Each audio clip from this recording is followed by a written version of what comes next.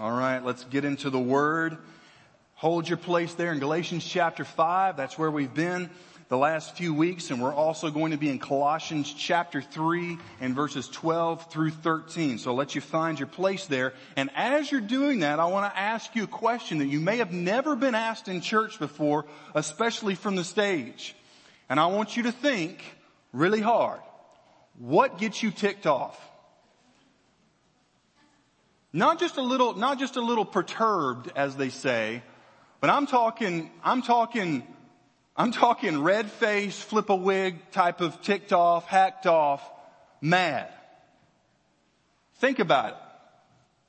What gets you really fired up? You know, for some of us, the point of I'm okay to getting really fired up is not that long. Sometimes it can be quick, and I was doing some research on this, and I checked out Ranker.com, and here are the 10 according to an internet survey. So if it's on the internet, it's got to be true. Except for Abraham Lincoln said not everything on the internet is true, right? And some people will get that next week. It's okay. Here is the survey. Here is the study. Which of these incredibly annoying pet peeves is the worst? And here is number 10 all the way to number 1. Number 10, pet peeve, people who think their overly annoying children are the cutest little angels. Not going to say anything about that. No commentary. Number 9, people who don't know about personal space. Can I get a witness? Come on. I mean, the brother eats garlic for breakfast every day, and you're here, and the bubble is here, but he's all up in your grill. You know, I mean, whether any type of body odor or mouth odor, I mean, it's just all over. And some people have space issues, and that must be a pet peeve that makes us impatient and ticked off. Number 8, parking a car across 2 spaces. I think that one just hit a nerve within Rocky Mount Baptist Church. Number 7, people who don't cover their cough, sneeze. They just have the gift of sharing, right? Whatever I have, I can share it with you. Number 6, chewing with your mouth open. So they want to let you see what they're eating. Number 5, using the word literally incorrectly for you grammar Nazis. All right. Number 4, cutting in line. Number 3, talking during the movie. Number 2, I have to confess. My wife had to tell me the other day, she said, you know, you're still saved when you drive. Number 2, driving too slow in the fast lane. Okay.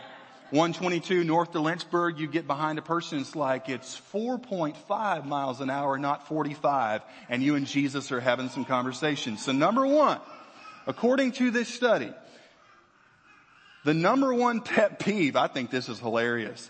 People who never shut up and talk over you constantly. You know? Like it doesn't matter what the conversation is. They're just waiting to jump in. They don't care what you have to say. They're just like, when can I start talking about something important again, which is obviously myself. Now, if you're perfect and you came here, you're like, I don't get upset at any of that. We hope that you write your own Bible and would you sign ours. All right. But for the rest of us sinners living in this world, patience can be a challenge. Amen. Like struggling against impatience and anger and anxiety and getting ticked off at people. And what happens with a lot of us is that when we have those clashes and we get upset at people, some of us, we don't handle it biblically. We don't talk it out. We don't go to Matthew chapter 18 in the Bible, which says if someone offends you, go and show them the fault between the two of you. We go tell other people about what the person did. So now the issue with that original person is not resolved, but it's simply festering in our heart, right? We're growing more bitter against them, and then all of these other people get to take up sides because they don't even know if you're telling the truth. So then we live in this world where we've got relationships that are messed up, job situations that are messed up, and honestly, if we could be really honest, all of us are a little bit messed up.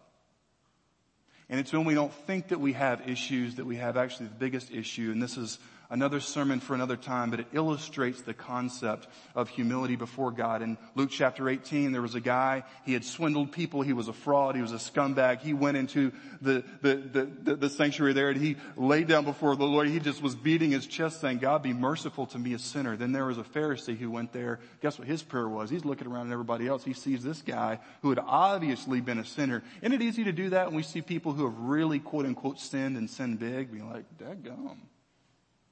I mean, he could have toned it back a notch. I know we're all sinners, right? Here's what this guy did. He looked at him and he said, God, I thank you that I'm not like him. Guess who God said went away justified and who went away condemned? Humility. Being able to look within, to look in the mirror, to come to God's word and say, you know what, God, I don't have everything figured out, and I never will completely, but I do know that I am a great sinner and you're a great Savior. And that's really where we come to Galatians chapter 5, what we've been talking about. It's such a foreign concept because in our minds, we think we've got to improve. We've got to do better at this. And if I do better, then God's going to be able to give me the you're approved sticker. But what we find in the Bible is that that's impossible. I mean, if you're God and you're given the Bible, wouldn't you want to tell them what they can do? I mean, if you've ever tried to build something, you look at the instructions or you look on YouTube. But if it's basically, here's the video, it's 10 seconds, you can't do anything about it. What do? That allows you to see the need for the Savior. The point of the Old Testament was to bring us to the point to where we realize that we need a Savior, that we can't be good enough, we can't earn our way into heaven, we can't be what God requires us to be. So in Galatians chapter 5, when it talks about the fruit of the Spirit, it means that when we get saved, that God begins to build things inside of us that were never there before. He begins to give us a special kind of patience that we never thought was possible. For some of you that listen to old school rock, Guns N' Roses, their song Patience. This is a line in the song, just a little patience is all you need. Can we just agree together that would probably be good for all of us? You guys just agree with Guns N' Roses. Sunday morning. But here's the thing. The songs of the secular world sometimes say what we need is a little more love. What we need is patience. But nobody knows how to get it unless you go to Jesus. Do you see the difference? You can listen. Yeah, it's amazing the truths sometimes that stand out on the secular song because like they're talking about, well, then you've got these problems in relationships and these problems in culture. But if Jesus is not there, it's like, we've got problems, here's what we need. But where do you find it? Galatians chapter 5 blows all of that away, and it's saying that outside of God, the only thing that we can produce is the fruit of the flesh. And it says that all of those who have not been born again will not inherit the kingdom of God. Basically, this is crazy. The way the Bible begins to explain life change is to say, if this is not evident in your life, you're going to hell. That's not a popular way to explain a new subject, but the beautiful part is that when we see that's where we're heading without Christ, we first see our need for Him. And that's where we come to Colossians chapter 3, beginning in verse 12. And this dovetails, it connects with what we're studying in Galatians chapter 5. And this is what the Bible says for those who have been saved.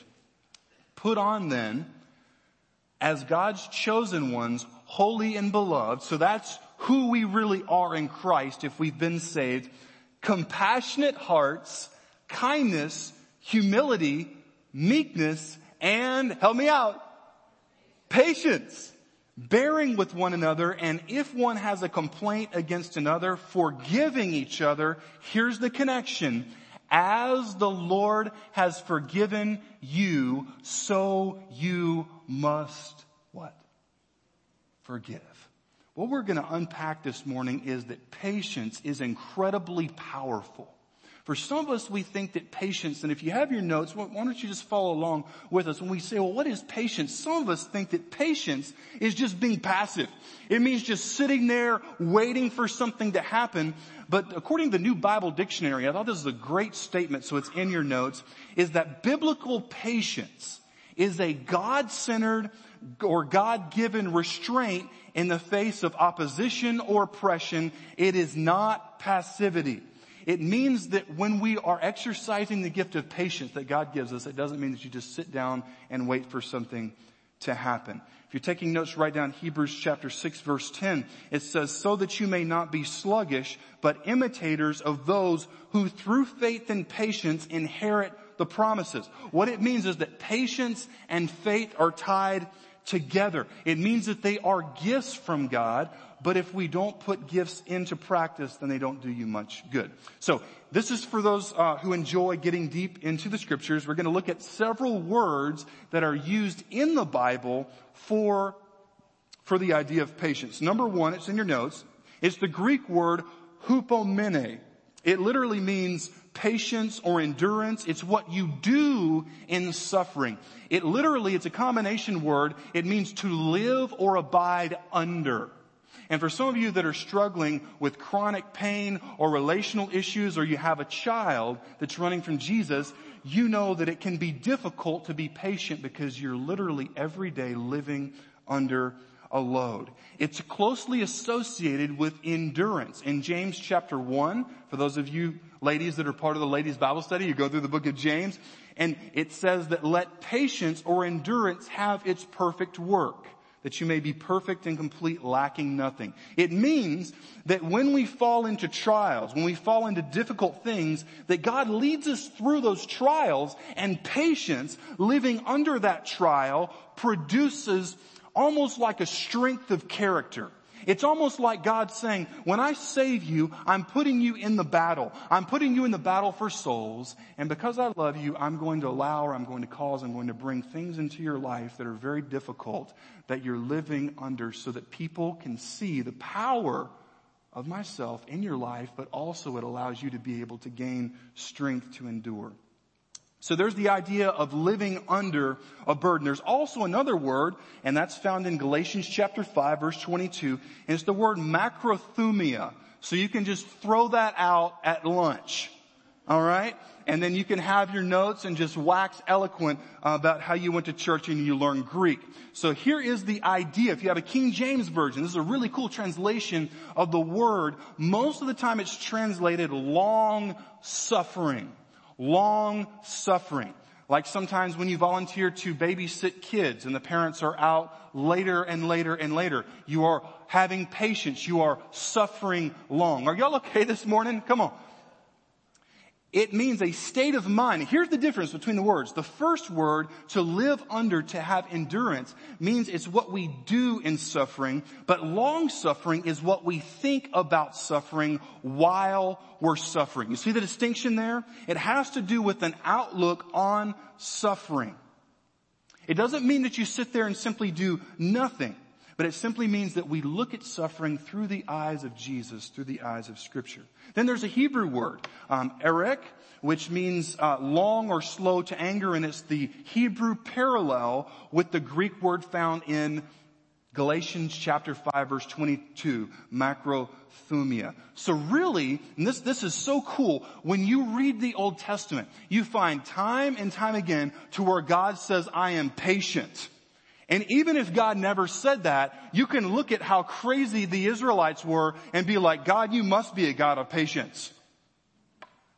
Right? Like if you've read the Old Testament at all, like God gives these crazy, huge, undeniable miracles, and then the people, like a few weeks later, are like, I'm not sure if God can really take care of us. He's like, I just whacked the whole Egyptian army. Like, really? And then they're doubting again. So God in the Old Testament says and shows time and time again that I am patient, that I have long suffering. So when the Bible tells us in the New Testament, this is so huge, to exercise patience with others, what it's saying is act like the one you love and act like the one who loves you. You see the connection there between patience? It's not just something that we read about, that we try to do to be a better person. But when we get saved, our life begins to be pointed towards Jesus. It means that our life begins to be, you could say it, that it begins to be conformed to Jesus. Romans chapter 8, verse 29, this is what the Bible says. For those whom he foreknew, he also predestined to be conformed to the image of his Son, in order that he might be the firstborn among many brothers. What this means is that when God saves us, he begins to make us into the image of Jesus. Now, I think it's amazing if you've ever seen people take like a piece of glass and they take out the burner and they begin to form something beautiful from this piece of glass. Or even to see someone take a huge chunk of marble and they have the know-how, they begin to chip away at that marble and it looks less like what it used to be and more like what the creator, or we could say the artist, is creating it to be. The idea is that when we get saved, God begins to cut off the areas of our life, pruning, if you want to imagine that example, to prune us to be more like Jesus. Now, we've got people in our culture that really want to be somebody else. Whether it's an Elvis impersonator. You ever seen Elvis impersonator? I think it's just incredible. I mean, the guy has that much cultural power. I remember I was in Iron City, Georgia. I had gone to church right after, or gone to eat after church, and they had an Elvis impersonator come in, and I was just blown away. I wanted to go up and just shake his hand, and then tell all the senior ladies at church that I got to shake Elvis's hand, right? And so you've got this idea that sometimes people have this idea, whether it's Miley Cyrus, Bruce Lee, any type of person that we look up to. It's interesting sometimes how we begin to almost act like them, talk like them, conform to who we truly love. And so the question for us is, who do our behavior patterns really reflect? If someone were to watch us and were to hear us talk, who would they say we love and respect most? And so here's what we're going to look at right now. We're going to look at the power of patience through the gospel. In other words, how does patience begin to change us? And really, how is patience a practical thing that we need in everyday life? Number one, patience is a main ingredient of strength. The Bible tells us in Colossians chapter 1 verse 11, may you be strengthened, catch this, with all power according to his glorious might for all endurance and patience and joy. Now for some of us, we think once again that patience means that I just wait. It means that I'm the guy rocking in the chair on the porch and I just wait for God to do something. Like I don't do anything. I don't serve the Lord. I don't put my, feet to my prayers. What patience is it is tied together with strength. You see, patience is incredibly, incredibly powerful. Why? Because if it was not for the patience of God, none of us would be able to have a chance of a relationship with God. And if we didn't have a chance at a relationship with God, we would never be able to receive the love of God. And if we could never receive the love of God, that means all of our relationships in life are always going to be shallow and empty and hollow, because God designed us to love him and to be able to express his love to other people. So patience and strength are connected, but also, this is very practical, when you read the book of Proverbs, that patience is an antidote, it's a cure that keeps people from controlling you. Listen what Proverbs says, chapter 16 verse 32. Whoever is slow to anger is better than the mighty, and he who rules his spirit than he who takes a city. Proverbs 14:29. Whoever is slow to anger has great understanding, but he who has a hasty temper exalts folly. Proverbs 19:11. Good sense makes one slow to anger, and it is his glory to overlook an offense. Proverbs 25:28. A man without self-control is like a city broken into and left without walls. You see, for some of us, when we struggle with anger, we think that when someone challenges us or tries to push our buttons, the only way that some of us were ever raised is if somebody challenges you, the way that you handle that, man, is you get mad back to them and you respond physically or verbally, right? But according to Proverbs, having patience, the patience of God, the self-control of the Holy Spirit means that we no longer allow other people to control us. Because if you have a short temper, what you have probably found out in your life is that some people have the gift of provocation. Come on. Like they like to just see things burn. They will come and they will push your buttons because they know when they try to get you to fight, to get you to argue, there's no self-control there. It's a city without walls. You are absolutely defenseless. You're there trying to mind your own business and all of a sudden they try to start a fight, and what do? Automatically, right? It's time to fight. It's time to argue. And some people, they don't even have the gift of provocation. They just see a huge keg of gunpowder, a tiny fuse, and they've got a box of matches.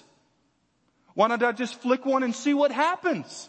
And then even more so, for some of us that struggle with anger, it's not that people are trying to push your buttons. It's not that they just want to see what will happen, but they're just plain irritating. I mean, there's some people who say, you know what, Jeff, I just struggle. And you say, well, what do you struggle with? I talked to one guy, he said, stupid people. Stupid people is what I struggle with. Like, I work with stupid people, Jeff, and the people we do business with, like sometimes the things they do and say, it just makes me want to go off because they're so dumb. Now again, there may be some of you that have never thought that or said that about anybody, and we thank you for gracing us with your presence. But for the rest of us sinners, when we have those emotions that well up, this is where patience is so incredibly powerful. Because sometimes the fights that we get into, whether it's marriage or the whole family or at work, listen, they happen because we are not walking in the Spirit, and we are absolutely defenseless because when they want to throw down, when they want to fight, we have no defense. That's where patience can be so powerfully practical. To where instead of responding to those button pushing irritations, we're able to say, you know what? Lord, give me strength. Focus on the blood of Jesus. Seriously. And as we're going to talk about in just a few minutes, our ability to have patience is not counting to 10. All right. Now, if you've got a loaded gun and you're about to count to 10, right? Like there's different ways that you can decrease the the fallout of sin. But for Christians, the grounding point for where our patience begins to grow and mature goes back to how patient has God been with me. You're working with somebody, you've got somebody, you're like, I have no reason, I don't know what their problem is. Like they really, I don't think they could be happy anywhere. Like they literally, wherever they go, they cause problems, and now they're with you. But God is sovereign. Amen? Sovereign means that God is in control of everything, even bad things. But He's able to work it together for good. Because you see, if you love Jesus, maybe we've got people here at Rocky Mount Baptist Church, been saved a long time. Some people have been saved not too long. We're like, I just want to serve the Lord. I want to learn more about Jesus. I want to be like Jesus more and more. And guess what Jesus does? He says, okay, one of my aspects of who I am is patience. You know, the Lord rarely ever just says, okay, you know what I'm going to do? I'm going to give them patience. I'm just going to fill up the syringe with patience and fill them full with it. You know what He does? He allows us to be around irritating people, frustrating circumstances, so that through that situation, through that person, we can learn how to exhibit the character of Jesus Christ. And for some of us, if we can be honest, especially if you can remember growing up, some of the people who irritated us most are family members. Right? Like it's whether your brother, my brother Josh, the whole chewing with his mouth open thing. I mean, there would be times that at the table, Mom's trying to civilize her 4 barbarian sons, and to where he knew it irritated me, and she'd look away and he'd just, and it's just disgusting, and you just want to kick him under the table, and then you get in trouble. Like growing up, in a family, you can be irritated by everybody there. You're like, oh Lord, if you had just given me different family members, I wouldn't have this much anger. You ever said that? Like, God, you're sovereign, but you gave me this for a sister? Like really, out of all the people that you could have caused to be born with DNA wiring, like this is my brother. Like he's not even right. Once again, God is sovereign. He wants what is best for us. And there was a Bible teacher that I heard many years ago, and he said the reason why God has given you the family members that you have is to be able to, through the grace and the power of the Holy Spirit, begin to practice the spiritual disciplines of patience and of love and of joy. Because if everything's going smooth, you could compare it to working out. If the muscle never gets resistance, if it never gets pushed back, it atrophies. But the reason why God has given us the family members that He's given us is so that we can glorify Him by exercising, for today's message, patience. You see, patience is powerful because it frees you from having to react in anger to people who are there just to push your buttons. Patience also. This is where the Bible really hits home, where it's so practical. Patience not only allows you to be able to deal with that, but also to work through difficult people. Proverbs chapter 25 verse 15. It says, with patience, a ruler may be persuaded, and a soft tongue will break a bone. Proverbs chapter 15 verse 1, it says that a soft answer turns away wrath. You know, for some of us, the way that we relate to people, it may be that the Holy Spirit needs to do a complete rewiring. Because some of us, we were raised in homes to where you got loud. If someone challenged you, you challenged them even more. And that simply ends in mutually assured destruction. Some of you remember years ago the Soviet idea of, they've got nuclear weapons, we've got nuclear weapons. So we both knew that if somebody launched nuclear weapons, everybody would be dead. That's usually the way that we operate in many relationships if we're not under the power of the Lord and we don't even realize it. But patience allows you to be able to work through difficult people. You say, Jeff, I want to serve the Lord, but my husband or wife, they don't even come. Like, they don't get it. They think it's crazy. They're like, you gave what to missions? Like, seriously? Why would you do that? You see, Jeff, I try to explain, but they don't understand. Have patience and remember how patient God has been with you. You see, patience with others is rooted in, it is grounded in God's patience with us. And for me to have people around me and begin to act in impatience and anger, what it's saying is that when we do that, it's saying, I deserve better. Right? Because they're doing stuff that makes me mad, stuff that ticks me off. They shouldn't do that because you see, Jeff, I deserve for them to act up to this plateau of behavior. But they're not, so therefore I'm going to get angry because I obviously deserve better than what they're giving me. Now listen, there's never an excuse to treat someone unkind, right? Be a jerk to somebody. But I want to let you know this morning, what you deserve and what I deserve is hell. Anything better than that is mercy. So even if you married someone and you say, Jeff, he or she's different. Like I married him back then, but they've changed. It's not the way it used to be. Or I've got a child and they just don't respect me at all. Listen, at the worst, the takeaway from that would be that you could grow to be more like Jesus. Because you see, Jesus was persecuted unjustly. And really, for most of us, the reason why people react against us is because we're partly a jerk. Okay? Like most of the time in the home or in relationships, people don't react to us because they go to Rocky Mount Baptist Church.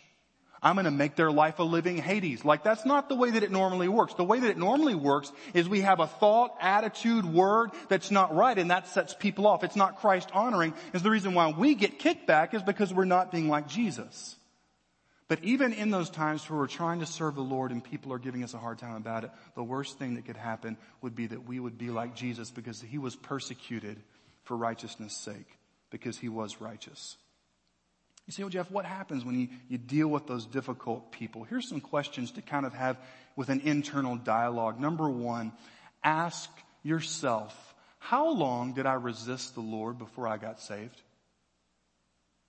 If this person, if you think like they're never going to get it, how long was it? Some of us, we resisted the grace of God for years and years and years, but God still showed us his patience. You say, Jeff, well, what do you ask beyond that? You can even say, you know what? How has God shown his patience to me? It's amazing how God has shown his patience. That if we could all be honest, like if we were God, we could ask the question, if I was God, how would I have treated me?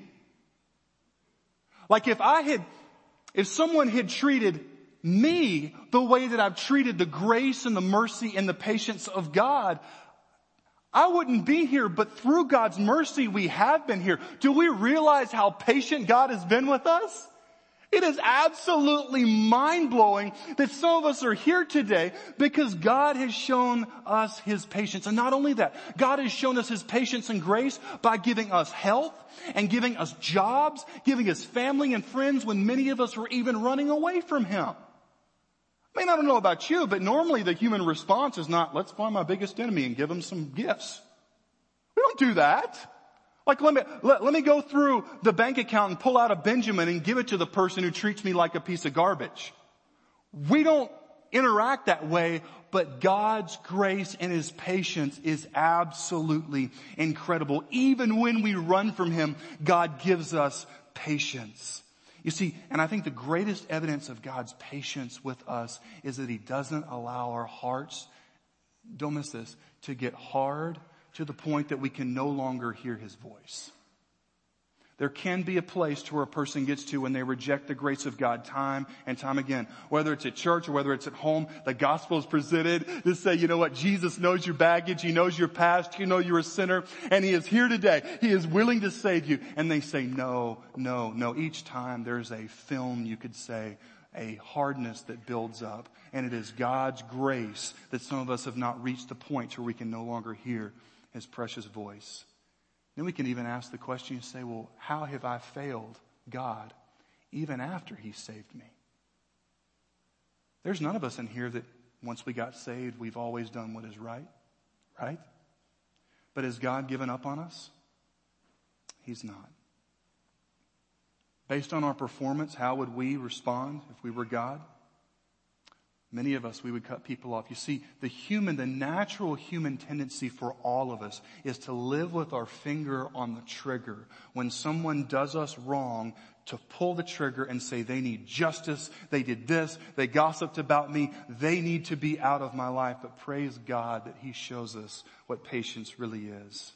And you see, God shows us His patience even after He saves us, even after He transforms our heart. He is still there and He picks us up when we fall. He's still there when we fall and when we stumble and sometimes when we're rebellious. Even after He saved us, He's there and He picks us up and He reminds us that I am more than enough for you.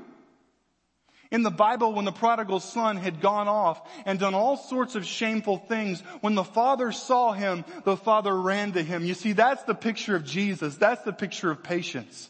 And praise God for His patience. Can I get an amen? Praise God for His patience that He gave us years. For some of us, we resisted. We resisted the grace of God, but He still sent people who loved us. He still had a family member or a mom or a dad who prayed for us. And praise God for the patience of God. Because if it wasn't for that, we would have no hope. We wouldn't be here. We would have been in hell long ago. But this is where the power of patience is so amazing, that the patience of God allows us to have the chance for a relationship with God. And then through that, He gives us the ability to be patient with, as my friend said, with stupid people in difficult situations. It all goes back to the gospel of how God has treated me, how He has responded to me. And our ability to be patient with people is grounded in the power of God's patience, which is the gospel.